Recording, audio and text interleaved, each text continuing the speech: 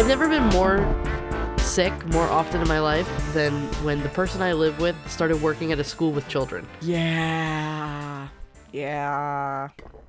Them's little petri dishes. One of my very close friends is a school nurse, and girl. Elliot was like, nobody at your, because he said everybody at his work is like going down, like everyone's getting sick. And then got home and was like, nobody at your work is getting sick. I was like, no, I work with adults. We all wash our hands. Yeah. And none we of us don't pick touch our each other. noses. Yes, exactly. Where's that girl with the list? Yeah. Haley doesn't understand the reference, but that's okay. So I'm feeling better today. And I sounded like warm garbage the other day. So I'm glad we're recording today and not on Friday. We're recording mid Super Bowl. It is on a screen behind me right now. So if Caitlin wanted to watch over my head. Which I don't. Yeah.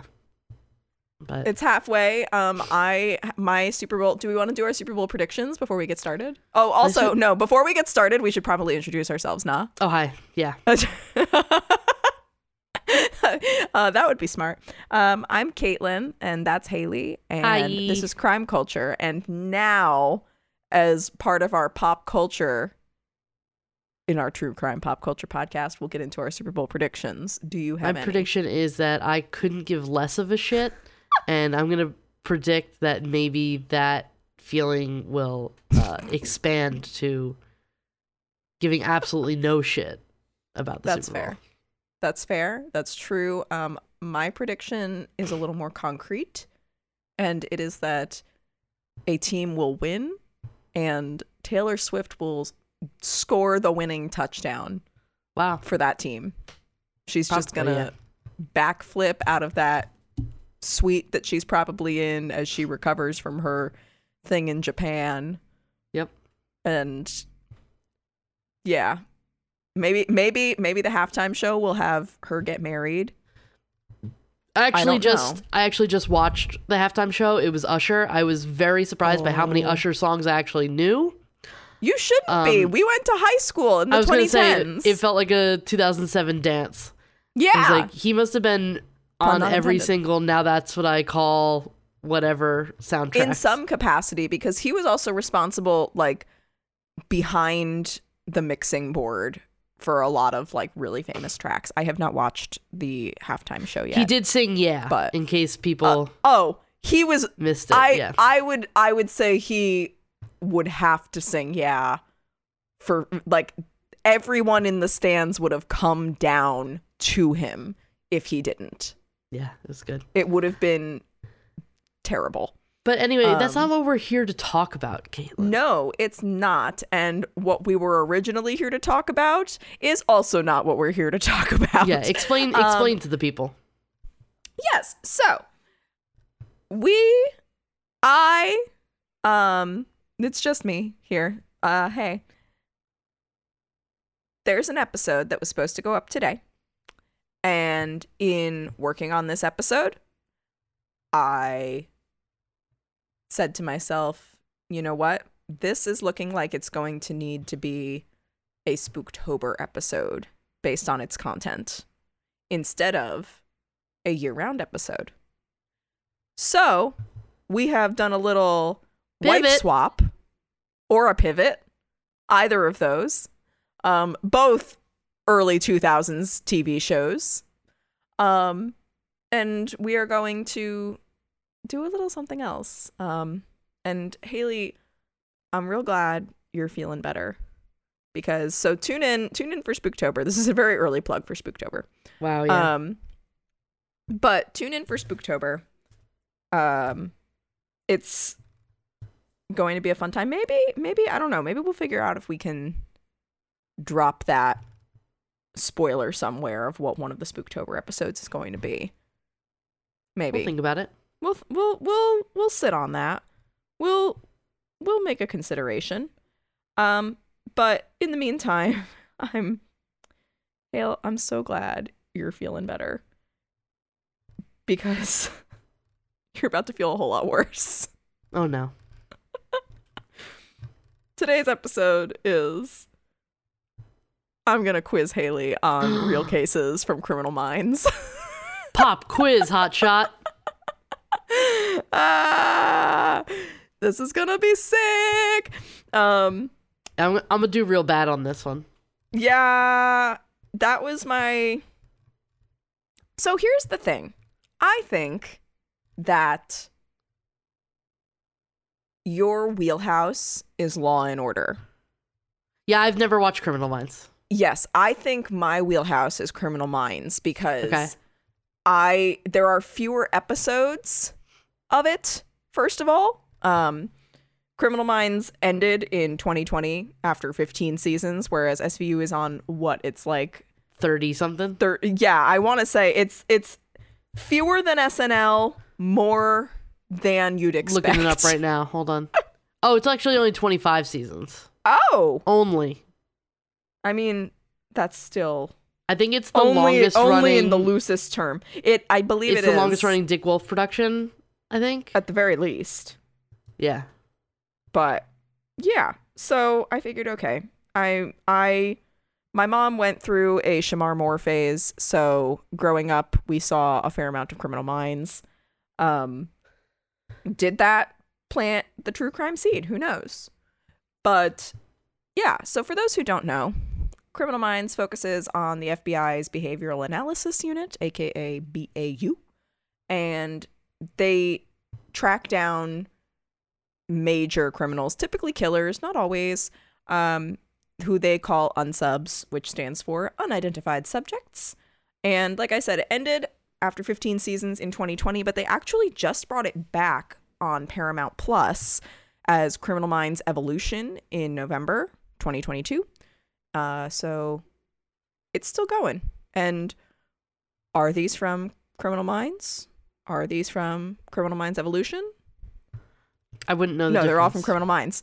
Well, hopefully you'll know what these real life cases are that these episodes are based on. So I already know I'm going to do very bad, but I do encourage everybody who's listening to keep track to how many you get right.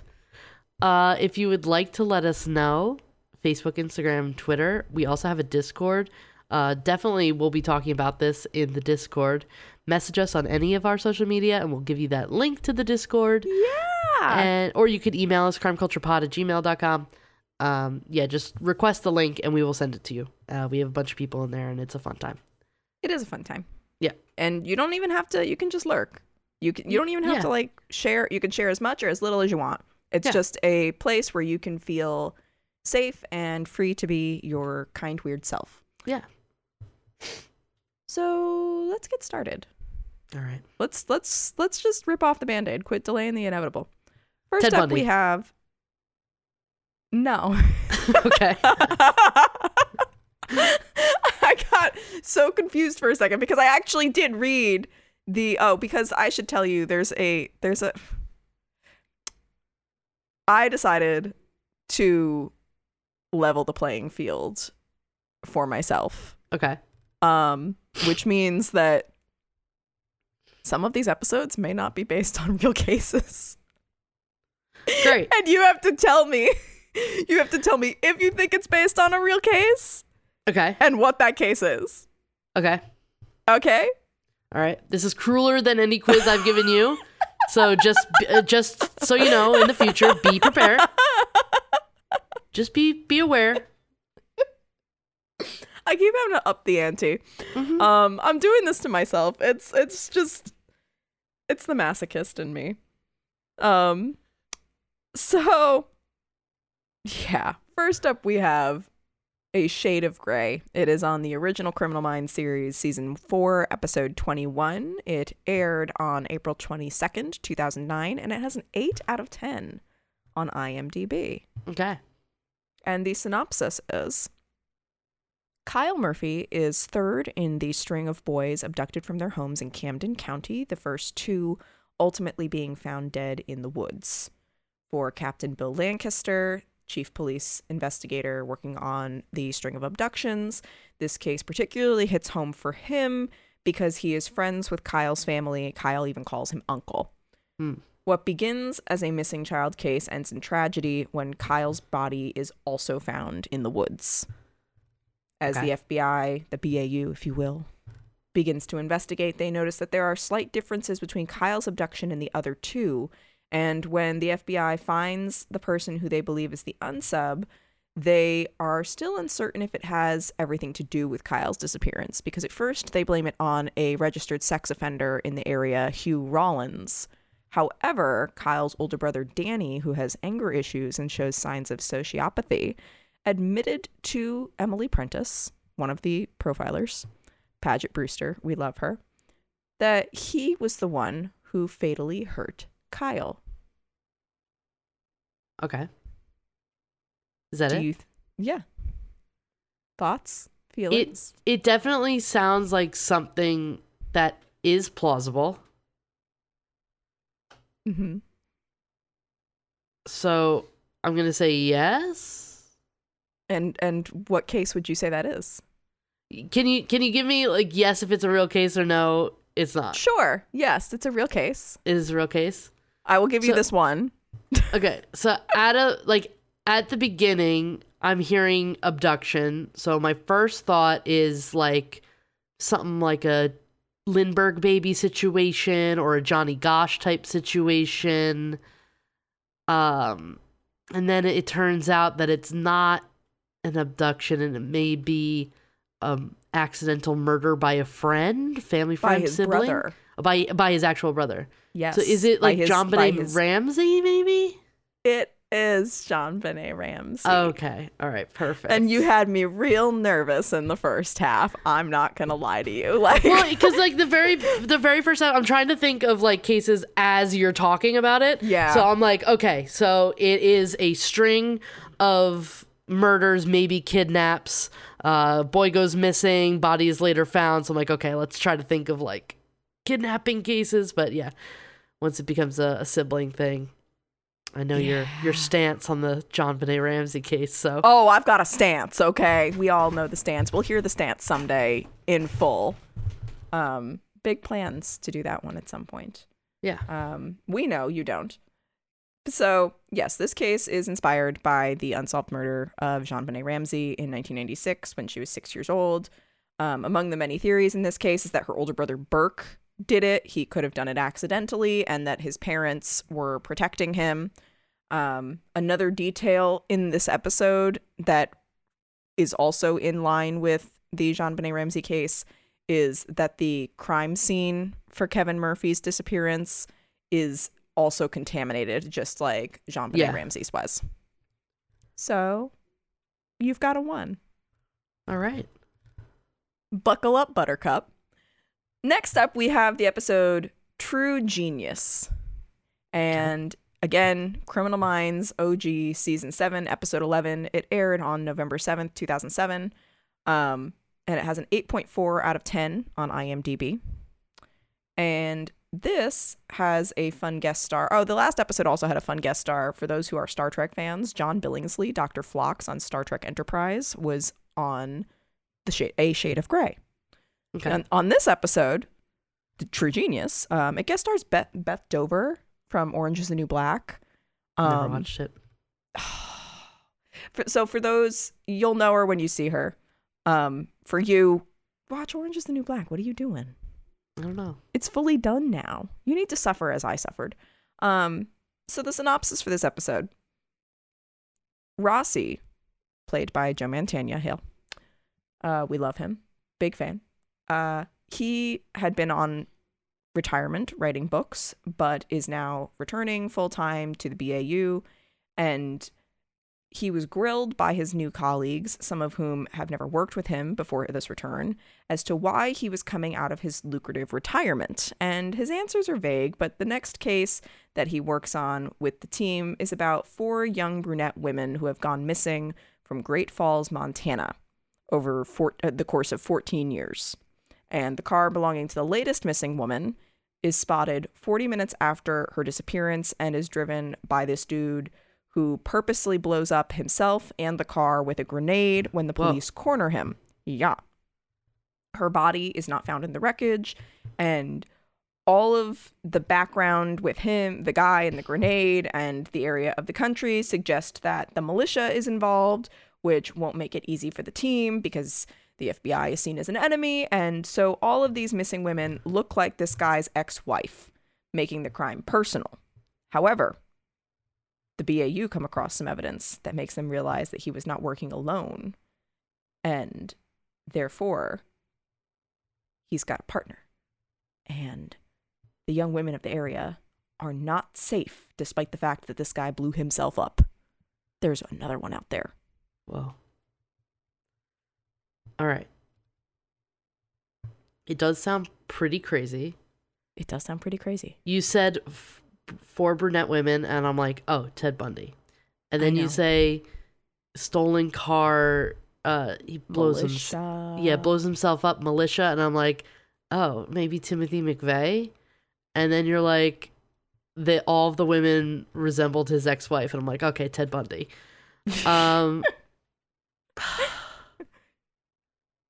You just really want it to be Ted Bundy, I think. Well, that's the only, like, the brunette, specifically going after that type because they look like your ex, like, that is Bundy, obviously. But the militia thing, I'm not really interested in many of those type of cases.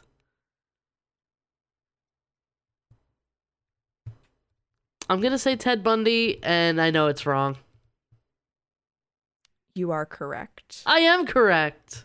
That you are wrong. Ah, you bitch. It was too easy. So this episode is actually based on the killers Leonard Lake and Charles Ng. Charles Ng, yes. You don't know what I bring to friendship. Listen to the last podcast on the Left series about Leonard Lake and Charles Ng. So both of these guys were obsessive military fanatics who imprisoned and relentlessly tortured and murdered women, though in the case of Lake and Ng, they also killed men and children. They didn't just limit it to women. No, they didn't. And they were inspired terrible dudes by a little book called The Collector.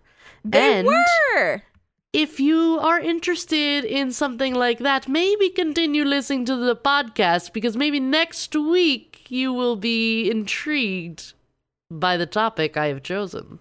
Is it about collection? It is about something. Certainly. I know what it's about. I'm looking at the schedule, but yeah, you never know. Tune in. Yeah. But yeah, so they kidnapped and imprisoned and tortured these people to force them to act as their slaves. And also Lake killed himself before he could be convicted of these crimes. So those are the similarities as they were. Yeah, if you're looking at like the serial killer iceberg, like the layers above, like that you could see from the top, or like the Ted Bundy, Jeffrey Dahmer, like all the guys we've talked about, pretty much. Tumblr infographic. Yeah, I would say Leonard Lake and Charles Ng are a little bit more under the surface. They're definitely like popular names, but like not as well known. Their stories aren't as talked about as some of like the really big ones, and definitely hugely horrific. Yes, what they did is horrible. So terrible. Yeah, we'll get to those. All of these people are terrible. Yeah. Yes, we will get to these people, some of these people eventually. But so, okay, next up, we have the episode Minimal Loss. Okay. It's on Criminal Minds, Season 4, Episode 3. It has an 8.2 on IMDb. And I forgot to write down the air date of this because I am very blonde, but if we'll give it a minute, I can look. You're too busy trying to stump me? Yeah, I was actually. So, October 8th, 2008 is when it aired, for those who want to look. Because I know that some, depending on what you use to look. 2 days after your anniversary, but also math. A good, like, decade plus before. Well, that's exactly 2 days after we first got together. Wait, actually? Like 2008? Yeah. Oh my god. Math, bitch. I wasn't alive in 2008. Yeah. That's... You were dead then. That's how we say that. I was dead then. That's upsetting. Thank you for telling me that. That was very humbling. It's not like it's not a known fact. No, I mean that you're bringing up 2008 and having a correlation with... We just talked about Usher for like 15 minutes. Yeah, but Usher is... No. We're not going to talk about how is 20 years old. We're going to talk about the synopsis of this episode, okay? Sit the fuck down. I am. I have been the whole time. No standing desk for me. FlexiSpot, you want to sponsor us? I'll stand. God damn it. So there's this guy, Benjamin Cyrus, who is played by the one, the only, the late Luke Perry. And gorgeous man, R.I.P. And I do mean gorgeous in all senses of the term, like good dude, good looking dude, but also really good dude. He is the leader of a fringe libertarian sect in La Plata, Colorado, and authorities receive a 911 call from an unidentified 15-year-old girl within that sect, stating that an adult male, assuming this is Cyrus, is having inappropriate sexual relations with the underage girls in the sect. As undercover as child abuse interview experts, agents Spencer Reed and Prentice. We've talked about Emily Prentice before. Spencer Reed is another agent on the series. Okay. They visit the sect's compound, Liberty Ranch, and with Reed and Prentice inside, Cyrus and his men, with a cache of weapons, lock down the compound when Cyrus gets wind that a raid is imminent. As the rest of the BAU arrive outside the compound, they have to try and communicate secretly with Reed and Prentice inside to resolve the standoff. Meanwhile, Reed and Prentice have to maintain their cover, all the while trying to figure out who the 911 caller is and how they can have her help them while they help save her and the other women inside and children inside being held hostage. Like I said, Luke Perry guest stars as the main guy, Cyrus. Yep. Jenna Boyd, Bailey from the Sisterhood of the Traveling Pants, R.I.P. Bailey. She's in this. Joel Murray is also in this.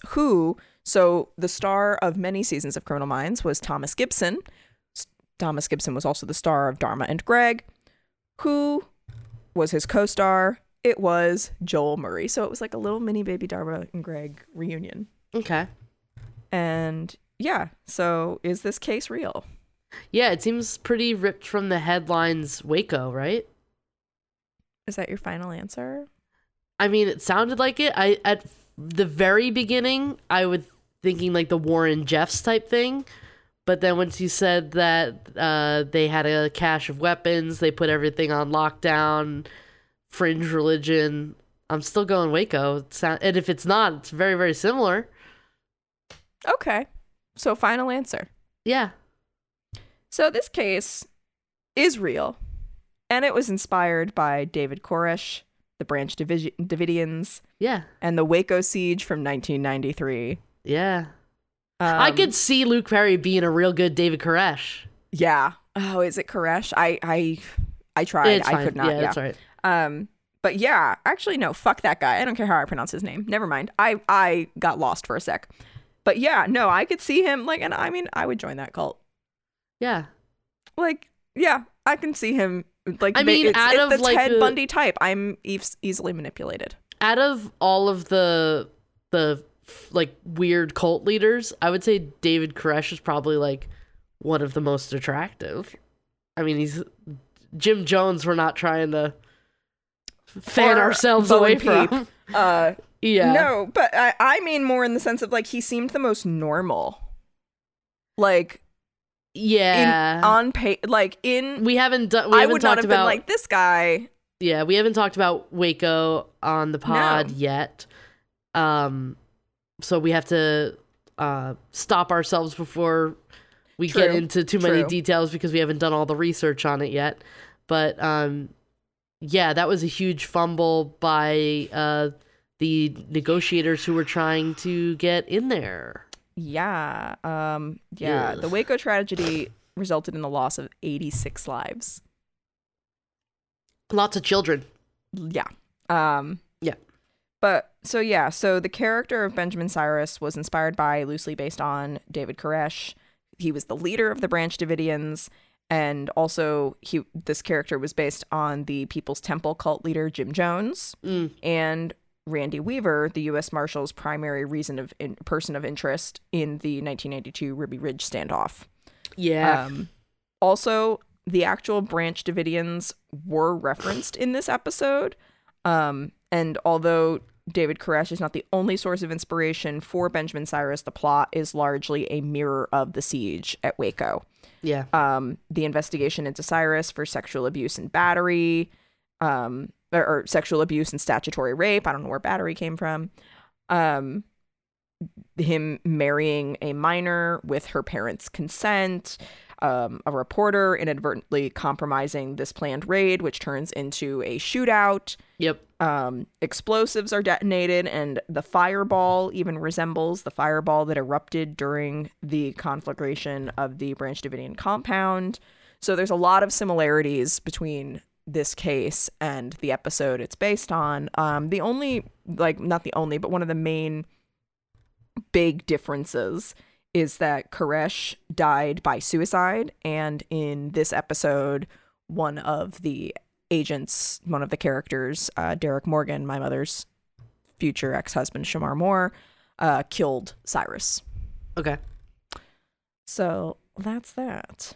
Now, next up, we have The Company.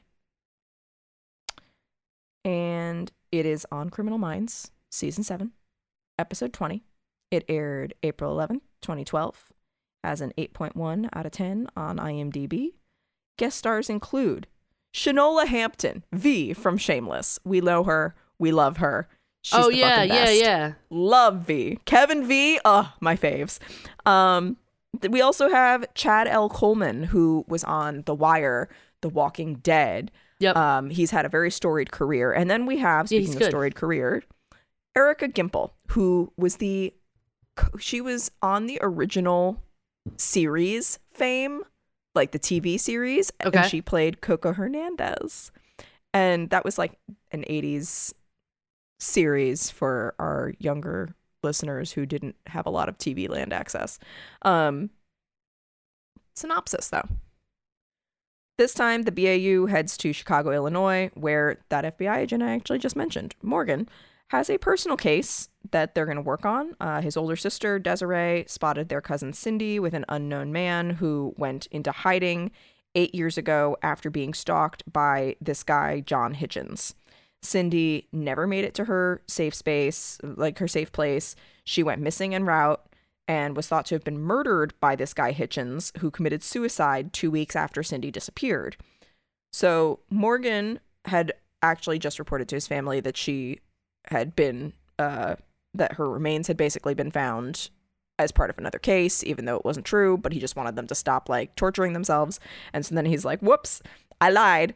And that's a whole thing. Hijinks ensue. Not really. Okay. It's sad. But when the team starts their investigation, they find that there is evidence that Ford, the one guy, I'm trying to figure out how to explain this to you in such a way. Basically, there is evidence that the guy that killed himself was actually killed. He did not kill himself. Okay. And that the gun was not purchased by the guy that killed himself, but by a guy, Malcolm Ford. Turns out that Malcolm Ford and Cindy are now on the run, and that he is involved in an organization called The Company, which deals with enslaving women. The primary challenge the team faces is to try to get through years of conditioning that Cindy has endured and that has fractured her psyche into believing that she is this guy's slave. The company will kill everyone she loves if she protests, if she does anything. Yeah. And so it makes her out to seem to be a willing partner of his. Yeah. So that is the episode. All right. Originally, I was going to say that I didn't believe that this was a real case because Scantron rules say that we should have had a null when by in now. doubt, Pixie. Yeah. And then you said the name of the episode was The Company. And I believe that's also the name of the business in the 90s movie The Game. You know that Michael Douglas movie The Game? That the guy's like estranged brother hires this the company to like make his life into like this sort of game, and like people are dying. It's like this whole crazy thing.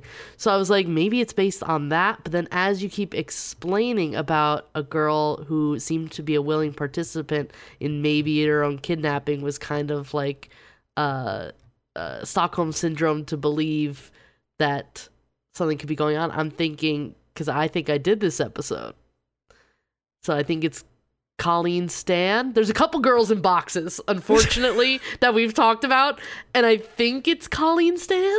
Haley's stance is so defensive. I wish people could see. Now she's making air biscuits. I am making air biscuits.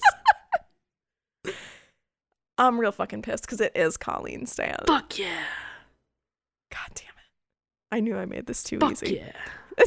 So you're saying it's a real case? I am saying it's a real case because I did the episode we just on glossed it. Right over that. You did. As soon as you said, and I think I did the episode on this, I was like, fuck. So yes, this case was inspired by the kidnapping of hitchhiker Colleen Stan by the couple or I can't say it for whatever reason, Cameron and Janice Hooker. They kept her locked up for 23 hours every day, and in the 1 hour that she was allowed out of, as Haley alluded to, her box, she was sexually abused. So overall, horrific and terrifying. But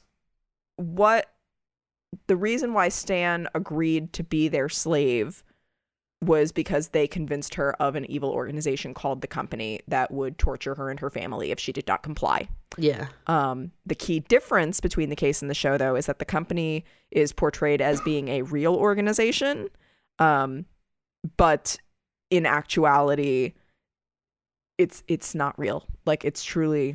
Yeah, they had completely made it up just to have Yes. control over her. Yeah. Yes, but even in this episode, the unsub Malcolm Ford used the same sort of sensory deprivation box. It was just like a box on Cindy's head as opposed to like a whole box. For her whole body. Yes. But yes, a box to keep her submissive. To keep his what's the word that I'm looking for? Kidnappee. I can't think of the right word, but to keep her submissive. And yeah, that is that case. We do have an episode. More, yeah. Yes. We have an episode about it. We do. I don't know what it's episode number it is. 164. Okay.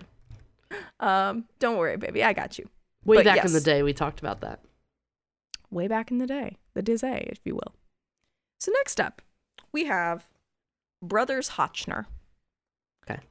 This is OG Criminal Minds, Season 8, Episode 23, which aired on May 22nd, 2013. Has a 7.7 out of 10 on IMDb. And guest stars, there's a few of them. But the main one, the one that we love the most, Mark fucking Hamill, baby. He's in it for a minute.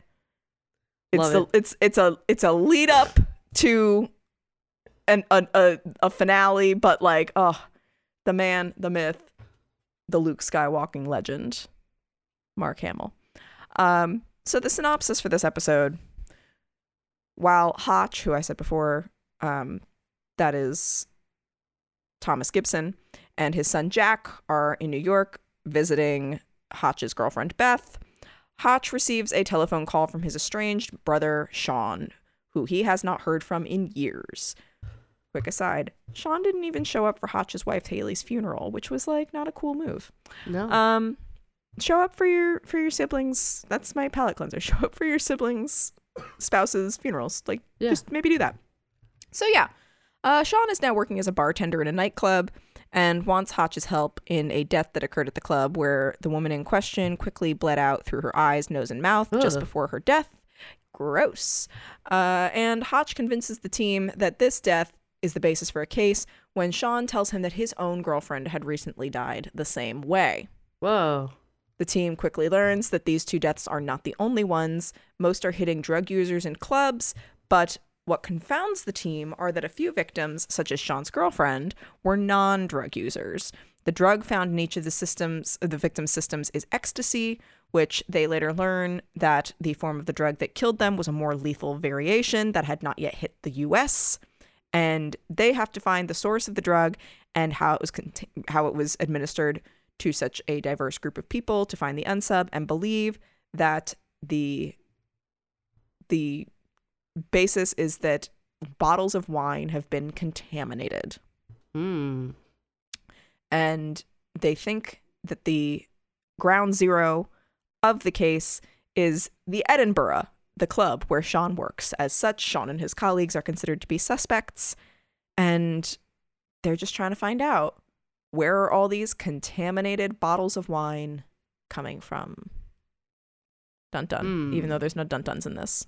Dun dun. I think it sounds like episode maybe 2 of this podcast, the Chicago Tylenol murders. So your final answer is the Chicago Tylenol murders? Yeah. Nope, wow. I used contaminated as many times as I fucking could because I knew. Because yes, Tylenol is a drug. Granted, it's an OTC drug.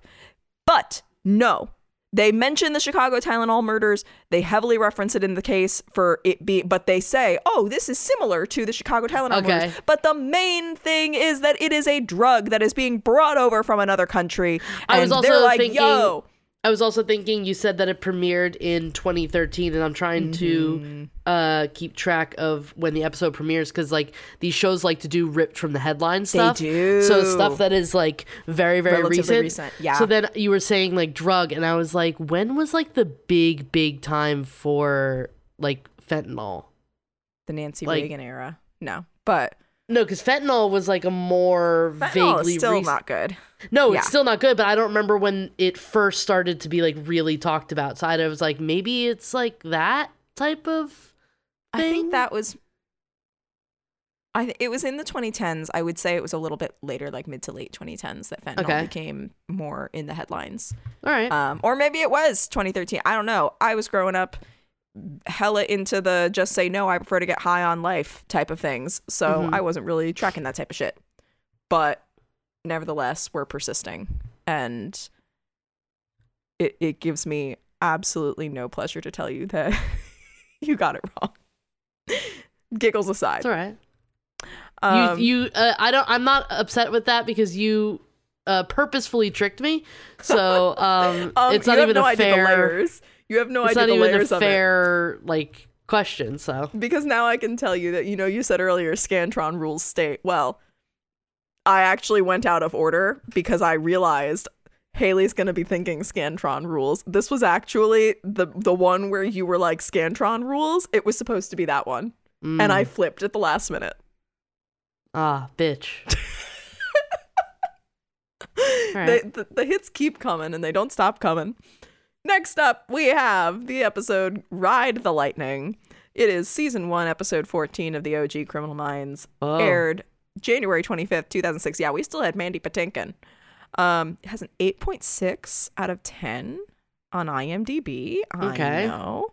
It stars Michael Massey, who is Fun Boy in The Crow, which we have talked about. I can't even tell you how many times we've talked about The Crow. We've talked about The Crow in relation to haunted movie sets, in relation to the Rust shooting. It's, I don't know what it is. We seem to love talking about The Crow. Yeah. I don't know why. And then also we'll have to do a watch along of it. We should, honestly. Yeah, that'd be cute. Let us know if that's interesting. So it also stars Constance Towers, who is a huge name on the Broadway circuit. She was in the what's the word that I'm looking for? Not adaptation, Haley. What is it? Help me. Revival? Yes, thank you. Love you. Words? No. So she was in the revival of The King and I, opposite Yul Brynner. Kiss Me Kate, Camelot, just a fuck ton of shows. She was also on General Hospital for a fairly long stint. And also she was in The Next Karate Kid with our girl Hilary Swank and Pat Morita. But yeah, it's got some good people in it. And the synopsis is Hilary Dixon is the 13th and the latest victim found of the convicted mass murderers Sarah Jean and Jacob Dawes, who butchered blonde teenage girls 15 years earlier. Hilary's body was just found buried at the property of Sarah Jean Dawes' mother, and the Dawes are currently on death row at Florida State Penitentiary. The BAU go to interview them before their execution, which is coming in less than 2 days, to find out if there are more yet undiscovered victims. And going in, they know that Jacob Dawes is a sexual psychopath, but Sarah Jean has always been a bit more of a wild card. She never really defended herself, but she did but neither confessed to the actual murders beyond that of their 2-year-old son Riley, who was seen by Jacob as a liability. Riley's body was never found. As the BAU go through their individual interviews with the Dawes, they begin to believe that Sarah Jean is innocent. However, they have to learn why she isn't defending herself, or if she is hiding other vital information, such as what's going on with Riley. Is he actually dead? The end. That is very interesting. The entire time I was waiting for it to sound like a case I recognized, like, right off the bat, and I just didn't. But you said it's season 1, right? This is season 1. Yeah, so I feel like these shows... January 25th, 2006. Yeah, I feel like these shows, like, always start out as being ripped from the headlines things. So I want to say that this is based on a true story, but I, for the life of me, cannot figure out what that story would be. It's like a murderous couple. It's not. But it's not a murderous couple. Because Rose is confessing to doing it, but they're like, doesn't seem like she actually did this. So who is she protecting? What is she trying to hide? What is she trying to hide? Protecting. 2006. I don't know. Maybe protecting her child, and it's a what's her name? Florida mom murderer. Casey Anthony? Yeah. No. But I think that happened later on. It happened, yeah. That was 2008, 9, 10? Like that. I want to say it was like 7 or 8, but... It was when we were in high school. 2008. Yeah, 2008, so this would have been before that. Dude, I'm just going to say that it is not a real case because I cannot think of it. Okay. You're wrong, but okay. Yeah, what case is it? This case is loosely based on the case of Fred and Rose West. Really? Really? Fred and Rose West actually did do it. They did actually do it. And they sucked. They did suck. They killed dozens of young British girls. Fred was found guilty. He died in prison, but he claimed he acted alone. Despite this, Rose was also sent to prison, and the biggest difference is that the Rose character was innocent in the episode, but asked to be allowed to be executed so that her child, Riley, who was alive, would never learn who she and her husband were. In reality, most people are like, yeah, no, Rose was guilty. Yeah. But yeah. And they actually did kill their daughter. They actually did kill their daughter. They didn't just lie about it. Next up, we have the 13th Step. Okay. That's, what's his name? Show. 13th Step. Who the fuck? I don't know. It's not 13 Reasons Why that we did an episode on that. Or it makes me think of there's a bar in Philly called 12 Steps Down. And there's a 13th. I know there's a thirsty 13th step. There's a thirsty 13th step. 13th I know, step but I like bar that better. in the city. That's fun. Hold on. I'm searching it. All right, while you search, I'm going to give you info about the episode. So this is another OG Criminal Minds episode, season 6, episode 13. It has a 7.4. Out of... I'm totally wrong. It's the 39 Steps is the play by Alfred Hitchcock. Oh, okay. I was like, okay, yeah, so where's this is she the going 13th with this? step. Whatever. Okay. Yeah, go ahead. Yes, it has a 7.4 out of 10 on IMDb, and its air date is January 26th, 2011. Okay. And it guest stars Adrianne Palicki. Not entirely sure how to pronounce her name, but I've seen it on plenty of title cards because if you're looking for well, first of all, she starred in Friday Night Lights. But if you are looking for a 2000s, 2010s action-y movie and they need a hot blonde, Adrianne Palicki was typically involved in some way, shape, or form. It also guest stars Jonathan Tucker, who people may know from The Virgin Suicides, Charlie's Angels, the one with Kristen Stewart. He was in, I want to say he was in Westworld. You'll absolutely know his face if you see it because he was in Westworld. I just looked. Go me. So yeah, he's in a bunch of stuff. He's got a very memorable, recognizable face. Not a terrible face, actually, if I'm putting it out there. But getting into the synopsis of this. The BAU travels to Montana to investigate a mass murder shooting at a gas station. By witness accounts, it's a young female-male couple. Evidence at the scene suggests that they are newlyweds and that the shooting was not planned, but that the shooter's primary need was to please each other. The BAU knows that they will kill again. When the unsubs end up going on a killing spree after an alcoholics support group meeting, they believe that the unsubs are recovering alcoholics themselves who met at one of these meetings, but have violated what is known as the 13th step of getting involved with another person in the program. Piecing together the clues, they are able to identify the male of the couple as Ray Donovan, not the show.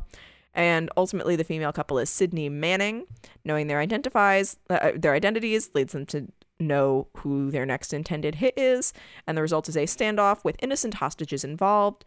Using the knowledge of Ray being a psychopath or a sociopath and Sydney being a psychopath, they try to end the standoff, and I'll leave you to figure out how the standoff ends. Ooh. Where the sidewalk ends. But it's a couple. Yeah, it's a murderous couple. A skillin' spree. Yeah, skillin' spree. Can't just not doing it today. A murderous couple that I know that went on a killing spree just off the top of the dome here is Charles Starkweather and Carol Ann Fugate. So that's my first thought. Because Paul Bernardo and Carla Homolka didn't really go on a killing spree. I'm giving you nothing. Yeah, I get that. So yeah, I'm going to go with Starkweather and Fugate. And god damn it, you would be correct. Yeah. Who I could have sworn we talked about. Did we not? We did. I couldn't find an We did a killer couples episode. That was it. I think it's episode 50 or something like that. We definitely did. No, it was what do you call it? It was episode 50. I don't know why I said no when actually yes, it was. Yeah. I wasn't even looking at the fucking thing. I am so good. If you're listening to this on Tuesday, if you're listening, sorry, I have no idea what that was. It's Jimmy Eat World. I have no clue what that was. That Sweetness by Jimmy Eat World. It was stuck in my head for like 2 days. Sorry. Okay. So anyway, maybe I still am sick. Oh, girl, you sick. Maybe I'm not alive. Take me with you. So don't. Everybody stay alive. No one's allowed to die. You know what? It's a sing-along episode. I'm reconsidering. Episode 50. funnily enough, if you're listening to this on Tuesday, don't. Do listen, but I'm telling Haley don't. Don't sing. Yeah. Don't make me sing. Oh, I couldn't possibly. I couldn't possibly. So, this episode, Killer Couples, that we did 5 years ago. 5 years ago today that the people 12th. Are listening? 5 years ago on February 12th, which, if you're listening to this on Tuesday, was yesterday. Wow. Calendar math. But yeah, so this time was based keeps on slipping. Just because you're not singing it doesn't mean that you're... I'm gonna try to put song lyrics into the rest of my answers for the That's night. actually really that's I wish you didn't say it because that would have been a good bit. Yeah. I highly encourage it still. Maybe we can have Elliot cut it out and see if anybody else notices. So this episode was based on Charles Starkweather and Carol Ann Fugate's crimes. In reality, Starkweather was the aggressor at the start, not Fugate. They flip it in the episode. He killed Carol's family, and then they went on a killing spree with a total of 11 victims. This episode, it was more aligned with Oliver Stone's retelling of the story in Natural Born Killers than the actual killings by Starkweather and Fugate. Okay. The biggest differences between this episode and the actual case are that Carol Ann Fugate was only 14 years old IRL, and that both the characters in this episode, they end up dying at the end. But in real life, Starkweather was executed and Fugate served 17 years in prison.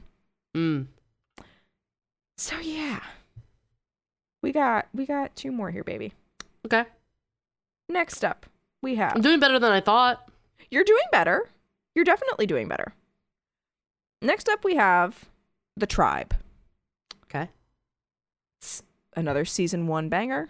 Season 1, episode 16, which aired March 8th, 2006. It has a 7.6 out of 10 on IMDb.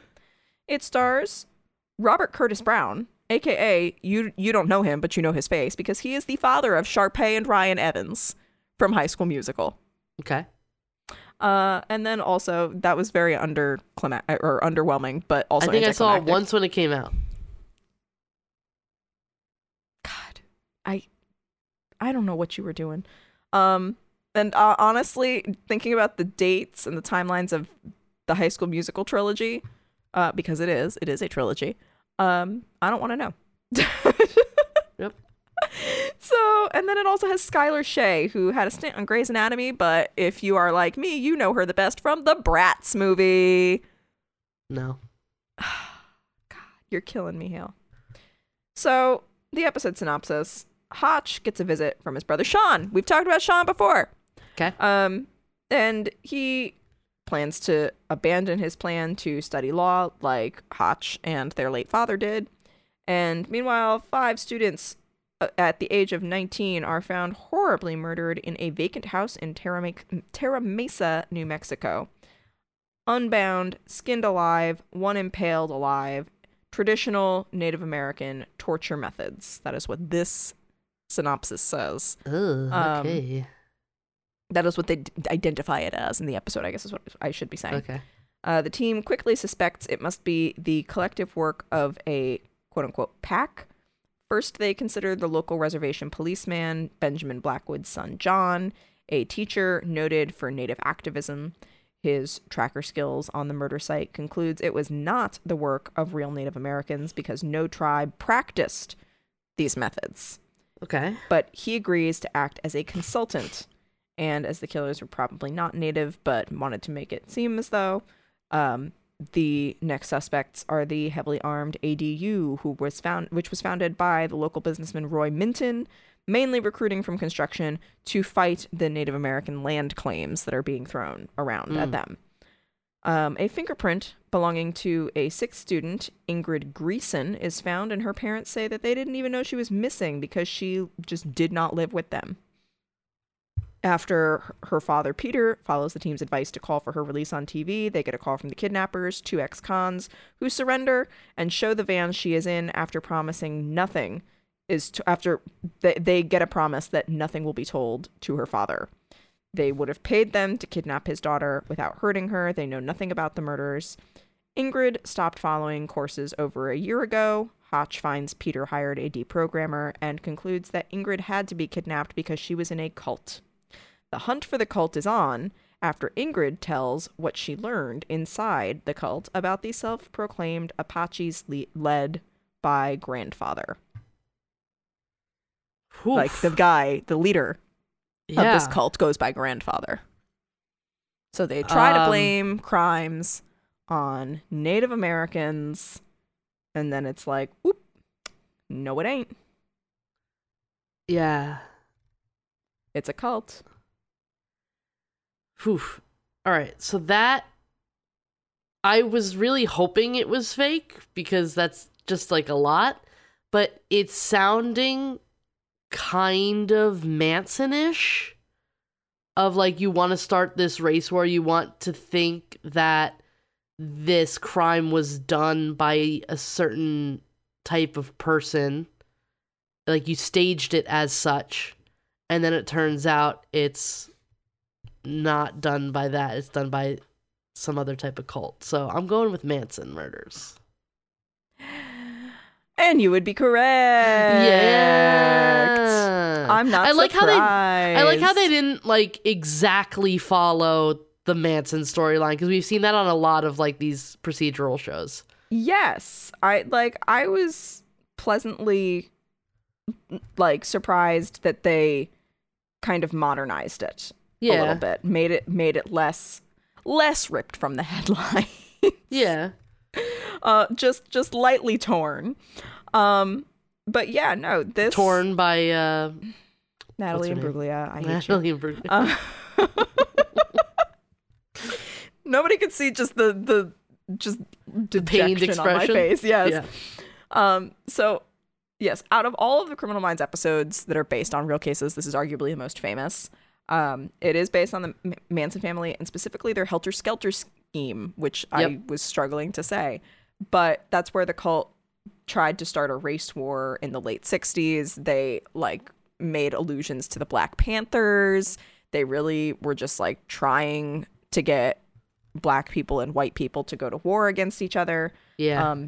In this episode, the leader has his quote unquote tribe kill people on his orders, and one by one, Hotch and the police are able to stop these tribe members, these cult members, and end up arresting the Manson-esque character and his remaining followers. And this is also similar to Charles Manson in that he lived out the rest of his days in prison. Which, you know, say what you want. I'm not sure. I'm not sure what we should have done with this guy, but yeah. Yeah. Damn. All right, we got one more? We got one more. This final one is called Our Darkest Hour, and it is the finale of season 5. So season 5, episode 23. It aired on May 26th, 2010, and has a 7.9 out of 10 on IMDb. And oh golly, are there guest stars. Okay. It's a finale, there's gotta be. It's exactly. It's got Linda Pearl. We're going in like a wackadoodle order. We've got Linda Pearl, who I don't know how many people are gonna know. Do you remember Mighty Joe Young? Also, vaguely? Can you hear my ice maker? Yeah, I thought that was Michael just knocking around. No, it's my ice maker. No regard for around. our 350 plus episode podcast. Yeah, you know how they do. Or as one says, just as you do. So Mighty Joe Young was arguably my awakening to Charlize Theron. Okay. But Bill Paxton and Linda Pearl were in that as well. She also played the role of Louis in The King and I in Japanese, Bet in Oliver, and Helen Keller in The Miracle Worker at the Imperial Hotel in Tokyo. She was actually born in Greenwich, Connecticut, and raised in Japan. Wow. But yeah, so you'd know her face. The minute you saw her face, you'd be like, oh, I know her. We also have Eric Close, who people may recognize from Suits. If you watched Suits, he's been in several Hallmark movies, and he was on Nashville for a spell, the show, and he was also in American Sniper. But do we really care about American Sniper? No. Next up, we have Robert Davi. Okay. You know his face. You, Haley, know his face. Sure. People may know him from The Goonies. He was one of what's his name's brothers in The Goonies, Sloth. Okay. He was in Die Hard. He was in License to Kill, one of the Timothy what's his name? The Sir Timothy Dalton James Bond movies. It's just he's got one of those faces where like he's played many a bad guy. He's got that face. But finally, little known actor by the name of Tim Curry. Love myself some Tim Curry. Love me some Tim Curry. Like, let me count the ways. We've got Rocky Horror. We've got the show that scarred me as a child, It. We've got Muppet Treasure Island, because, of course, anybody who's, like, down with the Muppets is all right by me. I'm just going to say, if you love the Penguin movie. We've got the Penguin movie. I don't know which one you're talking about. I'm going to be real. But he was in Clue, which I love. My sister knows the title right off the top. He was in Fern Gully. He was in Fern Gully. He was the, like, sexually ambiguous, like, tar creature in Fern Gully.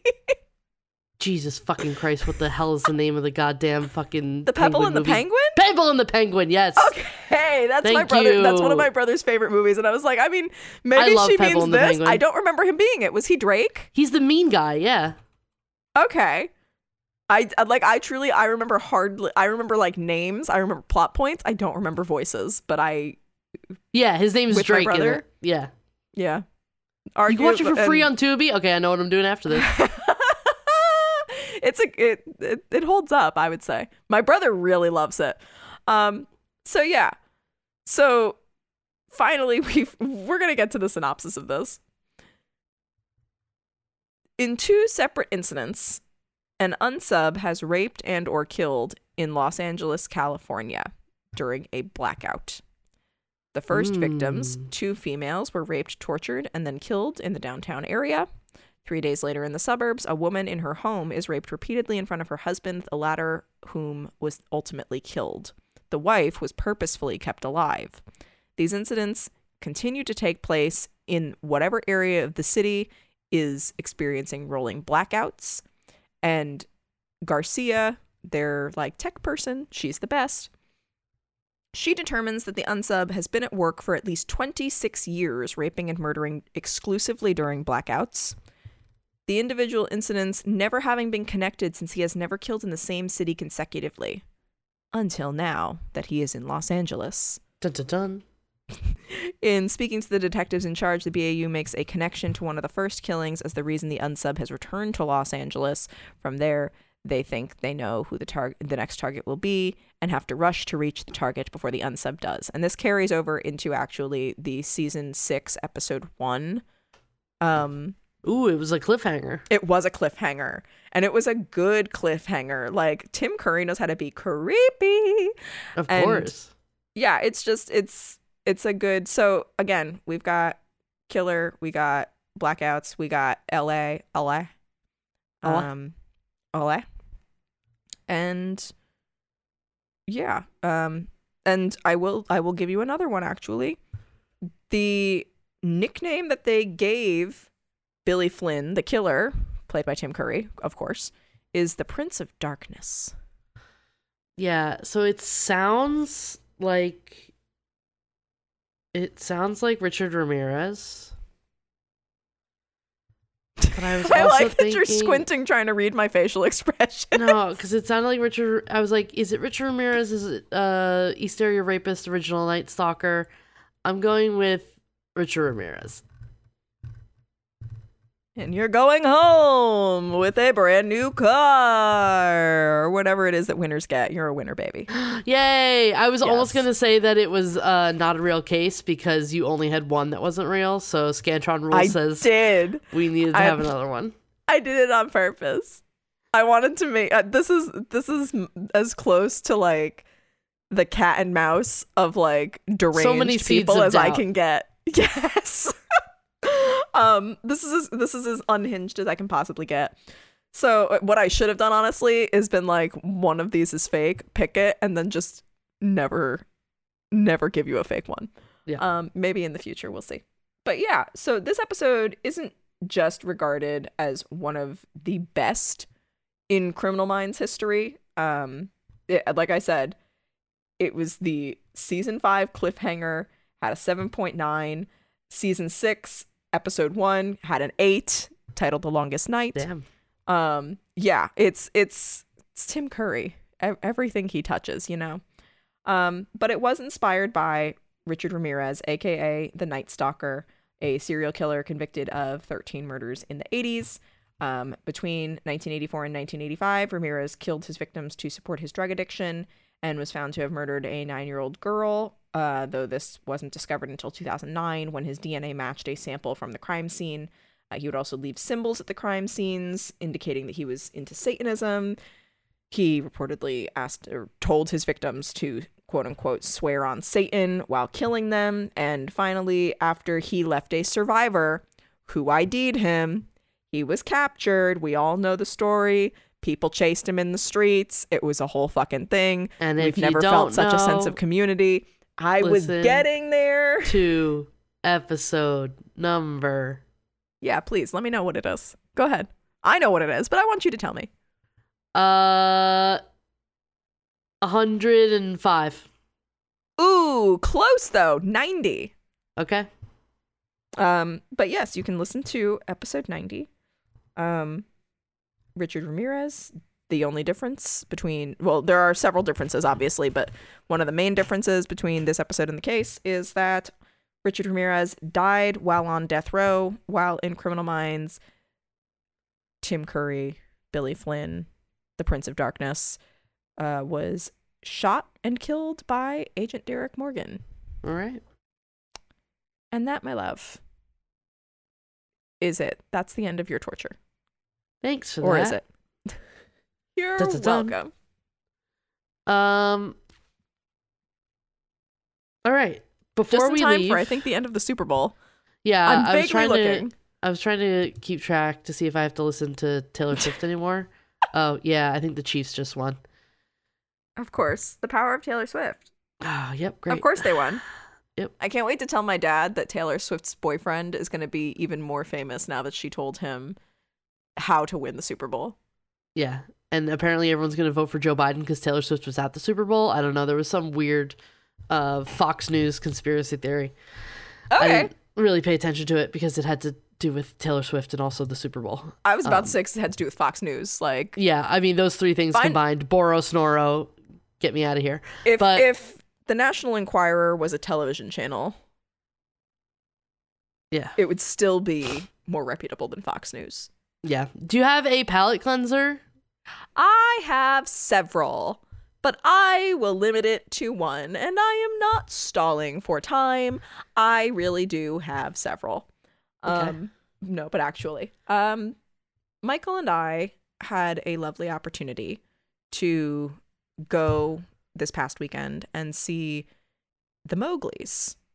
Okay. On Saturday, and it was lovely. They actually broke up a while back. They reunited for one night only. It was supposed to just be like a few. For those who don't know, the Mowglis were like a big, so the genre in question is referred to as Peace Corps, Peace CORE, band. They were big in the 2010s, and then they broke up. I want to say 2020.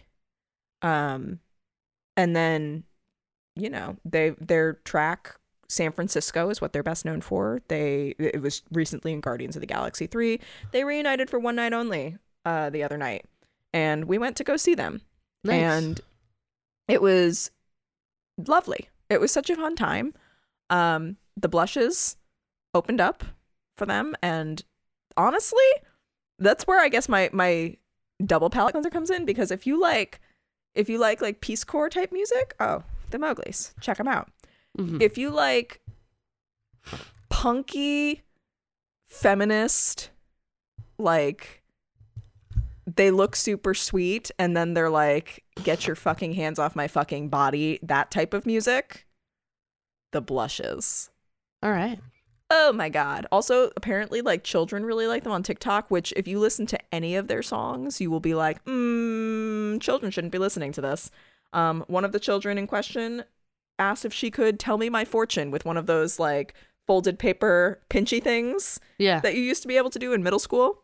And my fortune was that the Blushes will be, so it's like most of their songs are about sex, for example, or like they use a heavy amount of cuss words. It's one or the other. So this small child read my fortune, and I'm sitting there like, how does she know these songs? Because, oh my. And my fortune, for those who are wondering, was the Blushes will write a song for Frozen 3. All right. And I was like, you know what? I really love this. I like that that's my fortune. I'm on board. So I don't know what that has to do with my fortune, but I guess catch me in Frozen 3. This is my formal announcement that I will be in Frozen 3, since that's the fortune I got. Perfect. Was that they'll be in it, so that must mean that I'm going to be in it. And that there's going to be a third one. We're learning so many things from those paper fortune tellers. Did they just announce it? Oh, did they? I have no fucking idea. They did. All I know... I thought they announced Zootopia 2, Frozen 3, yeah. And there's like one other one that they announced. But if you haven't seen... All right, I'm adding on a palate cleanser. If you haven't seen Zootopia, watch Zootopia. It's great. It's such a great movie. It's a delight. Also, Turning Red. Turning Red made me... I'm pretty sure I used that as a palate cleanser at one point. Turning Red made me sob like a baby. Yeah. And immediately just be like, I'm so thankful for my friends. And it's also... The other day was the Lunar New Year. So it's like watch Turning Topical. Red. Yes, exactly. Topical. Actually, I might do that at the end of this, because it's been a while since I've watched it, and it's a delightful It's been a while. I have to go pee. And also, yeah, I just gotta go. I drank a full Coke and a full water before, as we were recording this. So we love hydration. My eyes are floating, as my mom would say. All right, Lisa's also my palate cleanser. I have so many palate cleansers. I found a picture of Lisa the other day on some trip that you took, that you sent me, and Lisa was there. Probably Utah. It was probably Utah. Yeah. Because there were a lot of rocks, but truly, I was like clearing out my photos, deleting a bunch, and I was like, no, Lisa must be kept. Yeah. We need to preserve Lisa. But yeah. That's us. Anyone want to do a half podcast host meetup at the Gorge on Labor Day weekend? I will be there seeing Dave. Oh, fuck. So. Yeah. If anybody else wants to do it. Actually, I don't know if we have any Crime Cultures Dave Matthews crossover fans. First of all, why haven't you spoken up yet? And second of all, if you go to the Gorge, I'll give you a fist bump. Hell yeah. Yeah, I really have to go pee. So we gave all the plugs: Facebook, Instagram, Twitter, Crime Culture Podcast at crimeculturepod at gmail.com, crimeculturepodcast at tumblr.com. Yes. And be nice. Drink your water. Go pee. We'll see you next Tuesday. Bye.